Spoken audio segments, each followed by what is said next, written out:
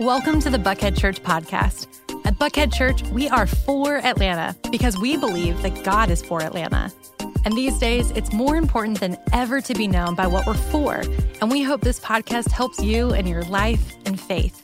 We want to help you find greater hope with fewer regrets because we are for you. If it's your first time with us, head over to buckheadchurch.org/new so we can meet you and send you a free For Atlanta gift on us. If you're not already receiving weekly emails from us, make sure to head to our website, scroll to the bottom, click Stay Informed, and sign up today. The best way to keep up with everything going on is to follow us on social media, subscribe to our YouTube channel, and download our free Buckhead Church app. But most importantly, I hope the following episode inspires you to take the next step forward in your faith journey this week. Enjoy. Thank you so much for joining us and spending part of your Memorial Day weekend with us as we're honoring those who paid the ultimate price. You know, Memorial Day was originally called Decoration Day. And it was something that was instituted to begin the healing process in our nation after we were fractured in the Civil War and fighting for different things. This was a unifying idea as all of those who gave their lives in this war were commemorated. They were honored for what they did to place value and worth on this nation. And it's important to note that they were fighting for different things. They valued different things, but their sacrifice, it showed that the nation was worth it, and the things they were fighting for were worth it. You know, there's two things that reveal value and worth, and the two things are priority and sacrifice. Priority and sacrifice. The things that matter most come first, and they also come at a cost. These are things that we prioritize on a regular basis. And when you prioritize something or someone and are willing to sacrifice personally, it reveals how important they are to you, how much it's worth to you, or how much that person is worth to you. So here's what I want to talk about for a few minutes today. What comes first in your life? What comes first in your life? What's the most important thing to you? What do you prioritize? Intentionally or unintentionally, we prioritize things every day in life through the decisions, the choices we make about how we leverage our time and our effort and our attention and our resources. We make these choices based on a number of different factors. Some of these are related to our interests or our preferences, maybe your values, your wants, our needs. Even our fears play into what we prioritize in life. And so that necessitates the question in our context of what's the role of faith and God in that? How do you prioritize faith and God, and how does faith and God play into what you prioritize in life? My guess is if you prioritize attending or participating in church, if you're showing up with us today, you value your relationship with God and are at least attempting to put him first in your life. And if you're somebody who's not a Jesus follower, or you don't consider yourself religious, you're likely joining us today because you're at least exploring the idea of prioritizing God or faith in your life. Or you're wondering if prioritizing God or faith in your life would add value to your life. So today, I want to talk a little bit about that, and I want to talk about in the context of a very, very old ancient law, and the law is called the law of first, the law of first. Now, the law of first is something that it can be traced throughout the scriptures. In fact, this law it can be traced throughout the Old Testament scriptures and the New Testament scriptures, but this was a memorial practice. And as a matter of fact, the scriptures we're going to look at today span 2,100 years of historical literature in the Bible. The institution of, or the installation, of the law of first in Exodus 13 was after God had rescued the Israelites. Remember, he rescued them. They were in slavery in Egypt. He rescued them out of slavery in Egypt. And after that, this is what he said in Exodus chapter 13, beginning in verse 11. He says this: after the Lord brings you into the land of the Canaanites. So he's leading them towards this promised land. After he brings you into the land of the Canaanites and gives it to you, as he promised an oath to you from your ancestors. You are to give over, after God gives to you, you are to give over to the Lord the first offspring of every womb. All the firstborn males of your livestock belong to the Lord. Now, when this was instituted to commemorate, remember, God's provision and God's protection. As he led them out of slavery from Egypt, he led them through the wilderness, he protected them, he provided for them on this journey towards this promised land. And after he gave over this land to them, he said, here's what I want you to do. The first of every womb, the first of all your households, the first of all your livestock, it belongs to me. So the first thing to note is that the first belonged to God. That's the first part of this law of first, that the first belonged to God. And then they're instructed about how this works, because what does it look like to give over to God the first? He says, here's what I want you to do. I want you to redeem with a lamb every firstborn donkey. But if you do not redeem it, break its neck. Redeem every firstborn among your sons. So there's some strange things going on in here. And to get some context, we'd have to go back to Leviticus 11, which we don't have time to do today. But he's basically using this lamb and this donkey to represent clean and unclean animals.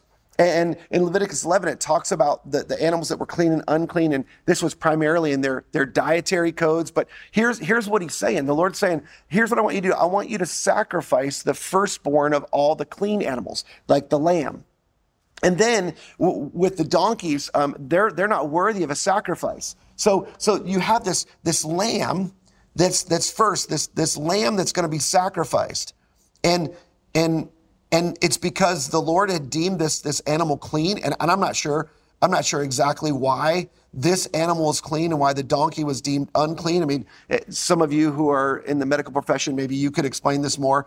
And I apologize. I'm not sure why my sheep look like my clouds and my trees, if you've been a part of my previous drawings, but that's just sort of the way this works out. But this lamb represented the clean animals, and they were to be sacrificed. The first one, it was to be sacrificed. But when it came to the donkey, the sacrifice of a donkey, because it was an unclean animal, it was not acceptable to God.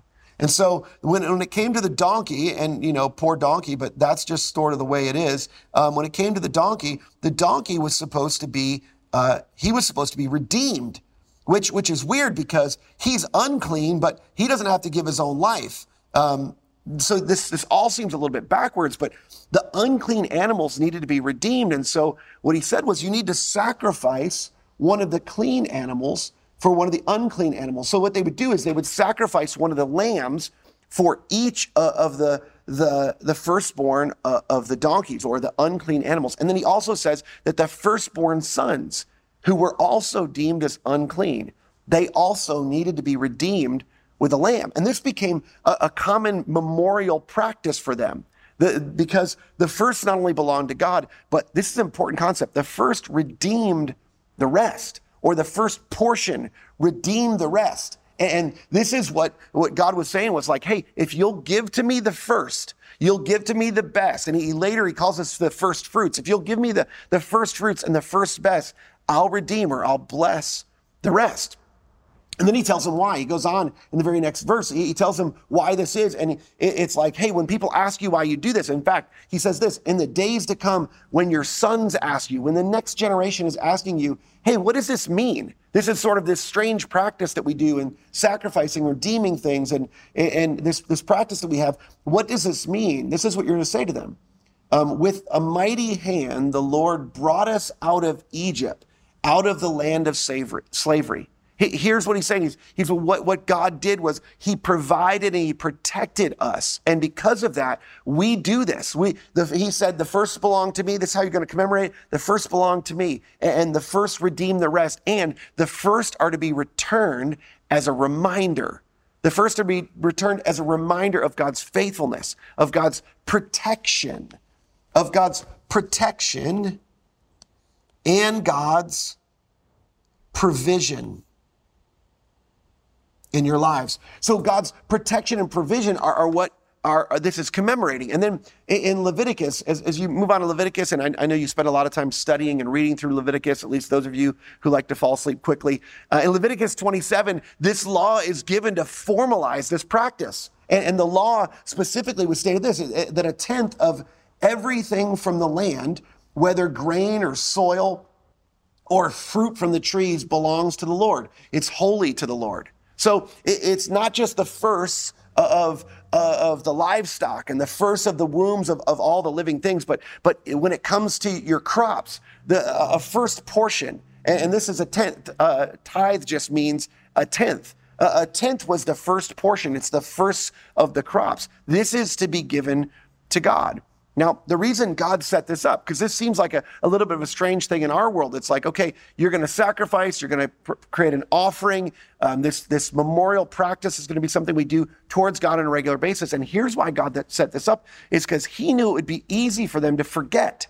They would forget his provision and his protection in the past as they moved into this promised land, especially as they became affluent, as they became blessed, as they began to experience all the blessings of following God and trusting God. And they would come into this land, and he knew that they would be tempted to forget exactly what happened. And interestingly enough, that's exactly what happened. They forgot. Some 800 years later, if you were to fast forward, they became out of the habit, you could say, of tithing, of giving to God the first, of giving to God the first crops. And what most people say, that the great Italian prophet, Malachi, actually Malachi is how you pronounce it, Malachi, in Malachi 3, he's explaining why the people were not experiencing God's blessing. They're in exile at this time. And now they've been overtaken by their enemies, and they're no longer sort of free in this promised land, and things are not going well for them. And they're not even sure why. And Malachi, sent by God, this is what he says, and this is sort of lengthy, but listen to this language. It's so significant. He says, ever since the time of your ancestors, you have turned away from my decrees. So your ancestors got it right. They did what I asked them to do, but you've turned away from my decrees, and you've not kept them. Return to me, he says, and I will return to you. If you'll turn towards me, if you'll return to me, I will return, or I will turn towards you, says the Lord Almighty. But you ask, how will we return? And so God's sort of creating this dialogue. He's like, okay, we're not conversing because you're not smart enough to answer your questions, and you're not smart enough to know the questions to ask. So I'm going to help you. I'm going to dialogue with myself as if I'm having a sort of intelligent conversation with you, which I think is sort of comical. So before they can even ask a question, God says, but you ask, how will we return, or how are we to return? Which is the right question to ask. And then God answers, and he says this. He said, will a mere mortal rob God? Which is like, wait, where did that conversation from? That you just changed subjects. And he's like, no, listen to me. Would a mere mortal rob God, yet you rob me? Now you would ask, how am I robbing you?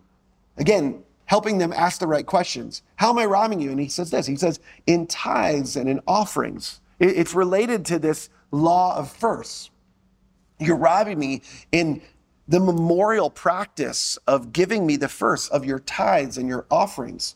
You are under a curse, your whole nation, because you're robbing me. Bring the whole tithe into the storehouse, that there may be food in my house. And he's basically saying, look, here's what you're not doing. You're not doing what I asked you to do in the beginning. And I asked you to bring the first to me. And I told you that the first belonged to me, and that you're to bring those to me to remember, and they're to be returned to remember what I've done for you. And you've forgotten. And the reason you've forgotten is because you've gotten out of the habit of this memorial practice that I gave to you.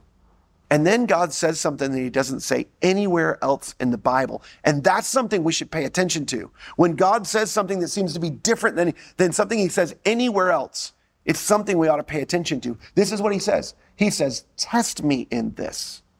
Nowhere else in the scripture are we given permission to test the Lord, but he says, test me in this, says the Lord Almighty, and see if I will not throw open the floodgates of heaven and pour down so much blessing that there won't be enough room to store all of it. This is often misused. And if you're starting to shrink back, or you're getting PTSD from past sermons, look, I'm not gonna sit here and try and like manipulate you with this in such a way that would say, like, look, if you'll give to God, he'll bless you financially, or if you'll give to God a certain amount, he'll return to you a certain amount. I mean, I think there's some evidences of that in the scripture. I just don't think this is exactly what this is saying. God's saying, look, you've forgotten this memorial practice. And you're escaping, or you're outside of my blessing at this point. You're escaping this memorial practice that I instructed you to do. But in so doing that, you're also missing out, or you're escaping unintentionally the blessing that I have for you. What's promised here, rather than a sort of an abundance of possessions or of wealth, is the abundance of God's blessing and provision. It's his provision. He says, look, if you'll return to me, I will provide for you in a way that I've always provided for you. And I will prevent pests from devouring your crops, and the vines of your fields will not drop the fruit before it's ripe, says the Lord Almighty. This is about his protection. He's saying, look, if you'll return to me and you'll return to this memorial practice and you'll again prioritize me. We said this at the beginning. When you value something, when there's something of worth, you prioritize it and you sacrifice for it. And he's saying, I want you to show me that I am a priority. I am the priority of your life. And I'm going to call on you. I'm going to ask you to make a sacrifice in that way, and an acceptable sacrifice to me. You have to return the first. This is the last piece of this. The first must be, and they were required to be, returned first. They were required to be first. They belonged to God. They redeemed the rest. They were returned as a reminder, and they needed to be returned first in order to be acceptable to God. Now, this is sort of the history of the installation of this practice, and God's sort of trying to get them to come back to this practice, but this isn't even where it originated. Some of you would go, well, that's the Old Testament law, that's the Old Testament covenant, but this is like from the very beginning. If you go back to some of the earliest scriptures, Cain and Abel, the first offspring of the first man and woman, they made offerings to God. You may remember the story. And Abel's offering was acceptable to God because he gave God of his first and best. And Cain's was not acceptable. And from the very beginning, there was no law, there was no instruction. They were just making an offering to God based on what God had blessed them with, the way that God had provided and protected in their world and in their lives. And Abel prioritized God and he sacrificed the best for God. And Cain didn't. And so God accepted Abel's offering, but he rejected Cain's offering. And the reason is because Abel gave his best and first, and Cain didn't. And then after that, this is still pre-law. This is before the law was given to Moses. This is before Leviticus and all the laws were detailed out and we made laws that backed up laws. Abram, before he was Abraham, Genesis 14, after God had blessed him, God had rescued him and said, I'm going to lead you to a better place. I want you to come with me to this land that I'm going to show you. He said to Abraham, he said, I want you to come with me and I want you to prioritize me. And because of that, even without, we don't have any record of God giving him this instruction, Abram gave a tenth, we're told in Genesis 14. He gave a tenth of everything that he had to God. This was his way of prioritizing God through sacrifice. And then Isaac and Jacob, his son and grandson, they would follow suit. And Joseph would as well. And you can read through the story of the scriptures how this continued throughout the people of God. Now you would say, well, what about the New Testament? How does this come in? Was there any evidence of this continuing in the New Testament? And it's interesting, Jesus spoke specifically on tithing. And it's sort of undervalued. People don't realize this. He actually, in so doing, he raises the bar in Matthew chapter 23. And he also talks about this in Luke. You can look both of these up later, but I'll just read you a quick bit of this. This is what Jesus says in Matthew chapter 23. He says, "What sorrow awaits you teachers of religious law and you Pharisees? You're hypocrites." He's basically going to pick on them because they've taken the law, they've taken this practice of tithing, and they've manipulated it. And he said this, "You're careful to tithe even the tiniest of income from your herb gardens." You're worried about what everybody else thinks of you, and so you're going to the letter of the law, you're going to tithe even in the smallest things. But you ignore the important aspects of the law, justice and mercy and faith, meaning you mistreat other people. You're not for the justice of all people, and you don't show mercy on people who haven't gotten this right because you've gotten it all right and you're judging other people and you're not trusting me in this. You're just doing it to look good to other people. And he's basically opposing them. So it feels like, okay, so is this not important anymore? Like tithing's not important, which is the question they would ask. But he answers this. In the very next phrase, he says this, "You should tithe." Yes, this is something you should do. I'm not saying you shouldn't do that. You should tithe. But don't neglect the more important things. Basically saying it's not just about being so legalistic about this, that you do this so that other people see it. Like that's not the point. It's not the point that everybody knows and that everybody sees what you do and how you tithe and how you prioritize God through this giving. He says, like, there's way more important, the spirit of this. You're honoring God for his protection and provision.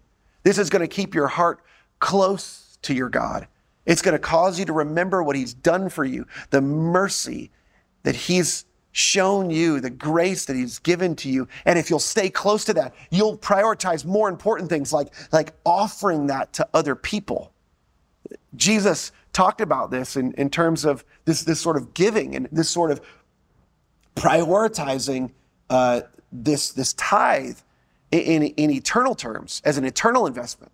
He says just a couple of verses later, he says, in Matthew, he says, like, do not store up for yourselves treasures on earth where moss and vermin destroy and where thieves break in and steal, but store up yourselves treasures in heaven. And we've just talked a lot about heaven. And he said, anything you sacrifice in this world, you can go back and look at this in this series, anything you sacrifice in this world, I will pay back 100-fold. I don't know what that means, but 100 times your sacrifice and your investment when it's done honestly and it's done in such a way that it's true to who you are. And you're doing this with an authentic heart to honor God for his provision and your protection.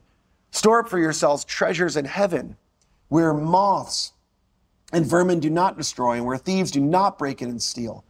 For where your treasure is, there your heart will be also. And this was too good. This was too good not to draw. Like, I love this idea. And there's a progression here. And it's important to see this because I actually think this will help you. This visual helps me. I think it'll help all of us to know specifically how this works. So he says, look, here's your treasure. And this treasure, it represents all the things that you value most. And this is typically, we connect this with our income, but you have a certain amount of income, a certain amount of value, and everything that comes to you comes from God. And these are things that God blesses you with that we treasure in this world. And sometimes we forget that it comes from God. And he says, look, here's what I want you to do. How I want you to store things up is I want you to prioritize my kingdom. And this is connected, deeply connected to the law of first. I want you to give this tithe to store up treasures in heaven, to invest in the kingdom of heaven. And when you do so, there's something extraordinary that happens. And I think we minimize this. We say it's about the heart, but it's really more about the heartbeat. The heartbeat of your life becomes more similar to the heartbeat of God. And so it looks more like this, like it's not just your heart. It's not just like your emotions. It's like the heartbeat of your life. It becomes this sort of thing that connects with the heartbeat of God. When you invest your treasure in what God's up to, in the kingdom of God in this world and how he's building his kingdom, particularly we're told in the New Testament through his church. And he says, like, where your treasure is, that's where your heart will be.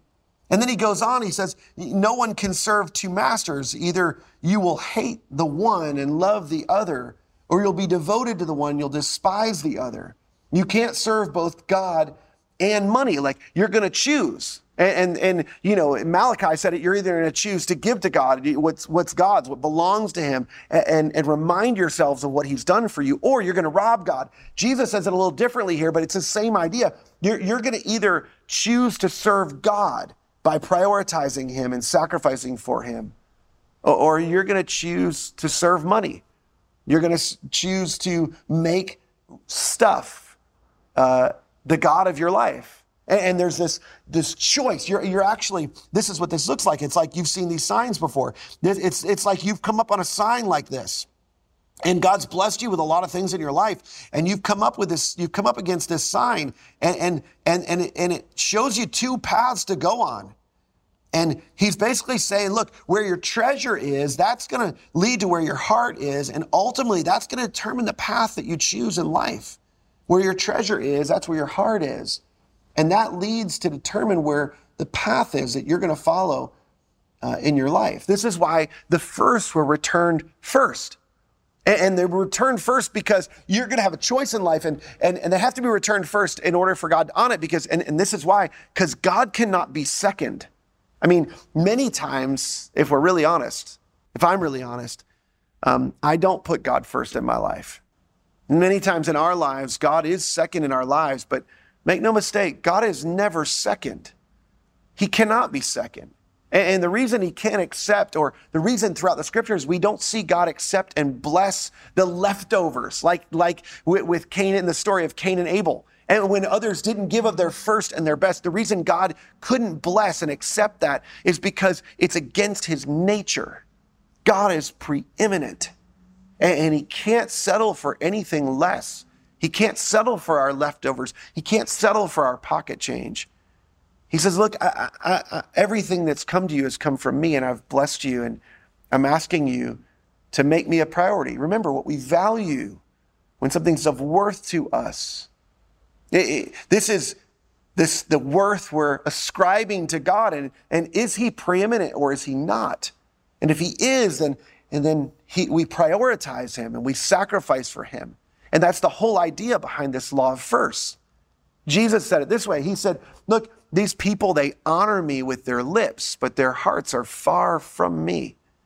He's basically saying, like, they talk a good talk. They show up and they sing the songs and they quote the scriptures. This was the Pharisees. They do all the right things to look good among other people, but their hearts are far from me, because they're not doing this with an authenticity that says, I'm engaging in this practice of prioritizing God with my treasures to be reminded of God's provision and protection in my life. The Apostle Paul instructed some new Gentile believers in Corinth of how to do this specifically. And this isn't about being legalistic about this, but he says, look, if you want to know how to put this into practice, on the first day of every week, each one of you should set aside a sum of money in keeping with your income. So that's a percentage. You should pick a percentage in keeping with your income, and this should be consistent. You should decide in your heart that there's a percentage, a sum of money in keeping with your income. And saving it up, you should put it aside. In fact, what they did in the New Testament is they actually would all save it up together. They would all put it in a pot and save it aside and put it together so that when I come, Paul says, no collections will have to be made. I won't have to come door to door checking you to find out if you gave them out. You should decide ahead of time. And this is how this practice has played out and followed us into our world now. He says, look, you should set aside together as a church, as a body, as a gathering of believers, set aside this amount so that when I show up and there's cost, there's work that needs to be done, I can come and I don't have to collect, and I don't have to go around and say, hey, have you set aside the amount you're supposed to set aside for God? And have you set aside your first and your best, your tithe for God, so that we can continue the work of the kingdom? Paul's saying, like, here's what you should do so I don't have to come check on you. Like, that's not even the right way anyway for this to work. You should purpose this in your own heart. He gave the same instructions to the Galatians. And so the thing that I would say is, like, I don't see any clear departure. Like, this seems incredibly consistent from the Old Testament to the New Testament. This law of first continuing on and on. And here's what's interesting. In the New Testament, people gave even beyond that. They wanted this movement to move forward.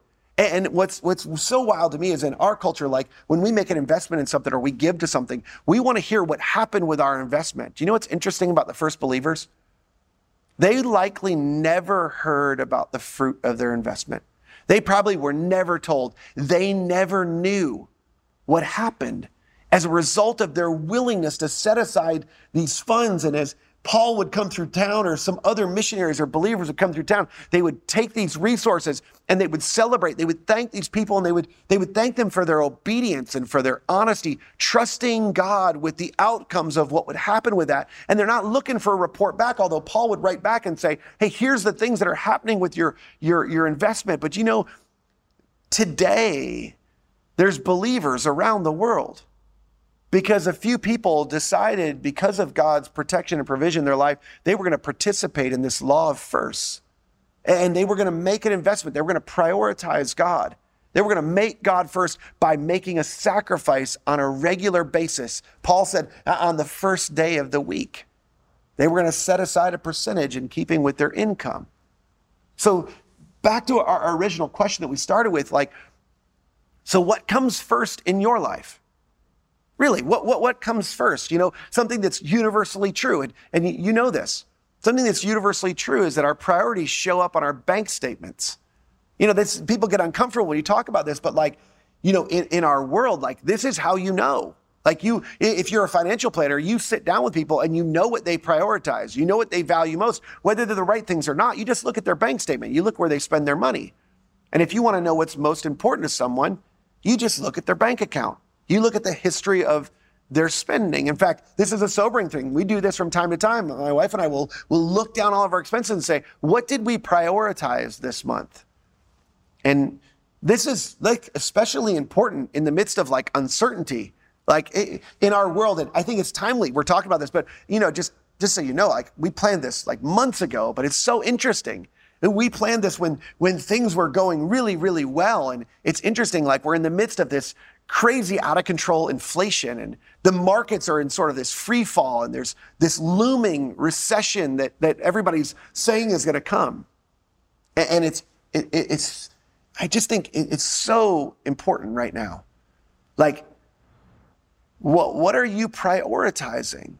Because what you prioritize is an indication of what or who you're trusting in for your future provision and your future protection. Like, are you trusting in your ability to amass a nest egg? Are you trusting in your ability to pick the right investments, or are you prioritizing it? Are you sacrificing for what's most valuable to you? And that's God's provision and God's protection. Maybe another way of thinking about this is what you're most thankful for. We lose sight of this a lot, that Jesus was a rabbi. And this is him teaching. These teachings are things that people valued a lot, because it's like Jesus saying, this is the right way to go. And his teachings were about guiding people in the right way to go, guiding people to experience the maximum amount of life, a guide to the best way to live. And he's saying, like, look, this treasure, where your treasure is, what you invest in terms of your treasure, it's gonna do something to your heart. Like what you invest in most, your heart's gonna become attached to. And then that's ultimately going to play into the decisions and the directions you go in your life. And that's sort of like the way about things. Like that's the way, we follow. Prioritizing God with my money leads me to make him the priority of my life. And when God's first, everything else seems to fall into the proper place in its life. When I prioritize him, there's more ways to prioritize him than just my money. But like, this is the one we have the hardest time with, because it feels like, oh, the church or God's out to get my money. And it's like, no, Jesus, this is Jesus, the rabbi, teaching, going, no, this is a really old, like ancient principle that the people of God have been practicing for a really long time. And it was an effort to be reminded of how I'm going to put God first, how I'm going to prioritize God in my life, because when I put God first, everything else falls into its proper place. And when God's not first, everything seems to sort of get out of order, and I lose sight of what's most important, and I lose sight of what really matters. The things, they get out of order and they become sort of chaos. And here's the thing I would tell you, in my life, I've for 25 plus years, I've experienced aligning my life to this principle. Jen and I tithe 10% plus of our income on a regular basis. And we've been doing this. I cheated. So I've been doing this like since my very first job. My parents told me in my very first job, like, hey, if you don't tithe, if you don't give a 10% of what you give, you can't work. And I wanted to make money. So like, I decided, okay, I'm going to do that. And like, as a teenager, like that's when I started. And so like, I've been doing this, every 2 weeks since I got my first job. And, my wife and I, we do this not to be legalistic about this. And I'm not suggesting you should be legal, but here's the thing. We do this because this is how we believe we align our lives with this law of first. Laws are things that just how the world works. And what the scriptures teach us over 2,100 years of literature, and the scriptures, it tells us over and over and over that when we prioritize with our treasure, with our income, with those things that they sort of provide for us in life, and that we put our security in, they sort of protect our well-being. Like when we give a portion of that first, it affects our hearts and it aligns our lives to what matters most. Our treasure, when our treasure goes one direction, our heart follows that. And we believe that returning the first of what God has given to us, what we've received from God, is how we prioritize God in our lives and how I prioritize God in my life. And so here's what I want to challenge you with. I don't believe God will be first in your life until you prioritize God with your finances. And so this may be a bit unconventional, or maybe you think this is a great idea, but I want to propose a tithe challenge to you over the next 3 months. That over the next 3 months, you would choose that you are going to do exactly what God invited you to do. You're going to test him with your finances. And the way you could do that is you could pick a percentage like Jesus said, and you may decide it's a tithe, 10%, but Jesus also said each person should decide in their own heart. They should purpose in their own heart how much to give, and not to give reluctantly, and not to give out of pressure, but to give cheerfully, and to give in terms of a priority, to give first to God. And so you should decide for you what's the percentage for you, but then you should schedule it and you should automate it. And we have actually an amazing tool. If you go to our website at buckheadchurch.org/give, you can go on there. It's super easy to do. You can automate it monthly or weekly or bi-weekly. But if you go on and schedule your giving and you decide, I'm going to give first. I'm going to give first to God. And I'm going to propose that you do that over the next 3 months. And if I'll just make a deal with you, in fact, I'll go one step further. I'm going to help you to test God. I'm going to help you in this challenge. This will be a test for all of us, actually. If you decide to do that and give for the next 3 months, in fact, if you'll do it before June 1st, that's this coming Wednesday. If you'll do it before June 1st and you'll schedule and you'll automate your giving for the next 3 months, if you'll choose to schedule and automate it for the next 3 months, if at the end of those 3 months, you don't sense God's blessing in your life, you don't sense something changing in your heart, you don't see a tangible difference in your relationship with God, we will absolutely give you every penny of your money back. I'll give it back to you. And like Costco, I'll do it with no questions asked. We'll return it with no questions asked. For me, this is not about getting your money. I don't need anything from you. I don't need something from you. I want something for you. Jesus, actually, this is what I want for you. I want for you to be reminded on a regular basis of what Jesus has done for you. Do you know that Jesus aligned his life with the law of first in the most extraordinary way? Jesus aligned his life to this principle in a way that's so central that we dare not leave it behind. Here's why. I want you to think about this. If we go back to Exodus for a minute, and these animals that were clean and that were unclean, you remember the clean animals were to be sacrificed and the unclean animals were to be redeemed. And then he said, the firstborn of your sons, they needed to be redeemed. And the reason was because the first redeemed the rest. Here's my question for you. Were you born clean or unclean? I know I'm on the other end of a camera, but you can answer. If you're at home or riding in the car, were you born the thing is, if you get it wrong, nobody knows because there's not really anybody around you. Were you born clean or unclean? Yeah, you were born unclean. I was born unclean. Was Jesus born? What the scripture tells us, was Jesus born clean or unclean? Yeah, if Jesus was born clean, the clean was sacrificed to redeem the unclean. Do you know what this means? I hope you never forget this. Jesus was God's tithe to redeem the rest of humanity. You see, this is why this is so important. This law of first goes to the heart of the gospel.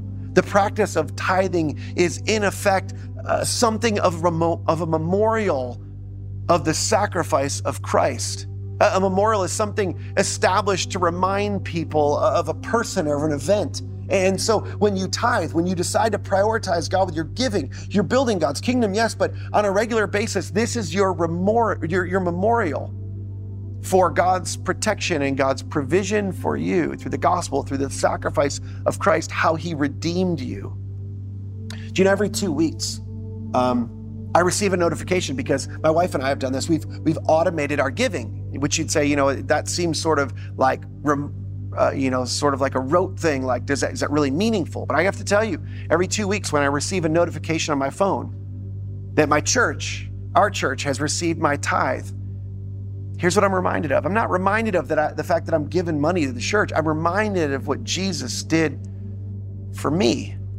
I'm reminded of the sacrifice he made for me. And here's what I want. One day, as we're told in the scriptures, one day my kids are going to ask me about this. And one day as I sit with each of my kids and I sort of help them understand how to budget and handle their finances and do it with great stewardship, I'm going to eventually show them our whole budget. They're not ready for that right now because they're not, you know how this is. Kids are little, they don't understand all the numbers. But one day I'm going to show them, and you know what they're going to say? They're going to say, Dad, why do we give so much money to the church? Like, they're going to see a big amount because it's bigger than 10%. Like, they're going to see an amount that goes out every 2 weeks. Why do we give so much money to the church? And you know what I'm going to tell them?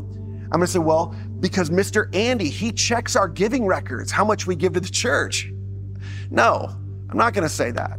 It's not because somebody checks my giving records. It's not because I want to go to heaven. It's not because I'm the pastor and I think if I don't do it, nobody will do it. That's none of that's why I do this. I actually plan to tell them the real story about their dad. I plan to tell them about my greatest faults and my greatest shortcomings. I plan to tell them the truth about my sin and my personal need for a Savior, and the gratitude I have for the way that God provided for me. My desire to honor God for his provision and protection, and to prioritize his efforts to help rescue and redeem other people just like he did me. And then I'm going to tell them story after story of how God has more than multiplied that with continued blessing, with his provision and his protection in my life. I know for some of you, this seems scary. It seems big, but the blessing of participating in what God is doing, the sensitivity that's created by choosing to align your life to this law of first, by choosing to prioritize God in your finances, I promise you, if you'll test God in this, he's going to do something in your heart. And it may seem scary or it may seem impossible to you because you look at your finances like, I don't have enough to give. Jesus made another promise in Matthew chapter 6. He said this. He said, if you'll seek first his kingdom and his righteousness, all these things will be added to you. All the things refers to the things that you're worried about, the provision, the protection, the future. God says, if you'll prioritize my kingdom and my righteousness and the spread of that in the world, then all these things, they're going to be added to you. I will make up for that. Here's what I believe with all of my heart. I believe that this path, you're choosing a path when you choose either to participate or not participate with the law of first. The path to discovering God's best is choosing to put God first in your life. Jesus said, where your treasure is, that's where your heart will be. That's the direction your life will go. And that's what you will ultimately serve in your life. See, I don't want something from you. I want something for you. I want you to remain sensitive to the gospel that rescued you, the way that God protected and provided for you through the sacrifice of Christ, and choosing to prioritize God, choosing to sacrifice a portion of what he's entrusted to you because he asked you to out of obedience. It will do something in your heart and in your life to lead you down the path of God's best for you in your life.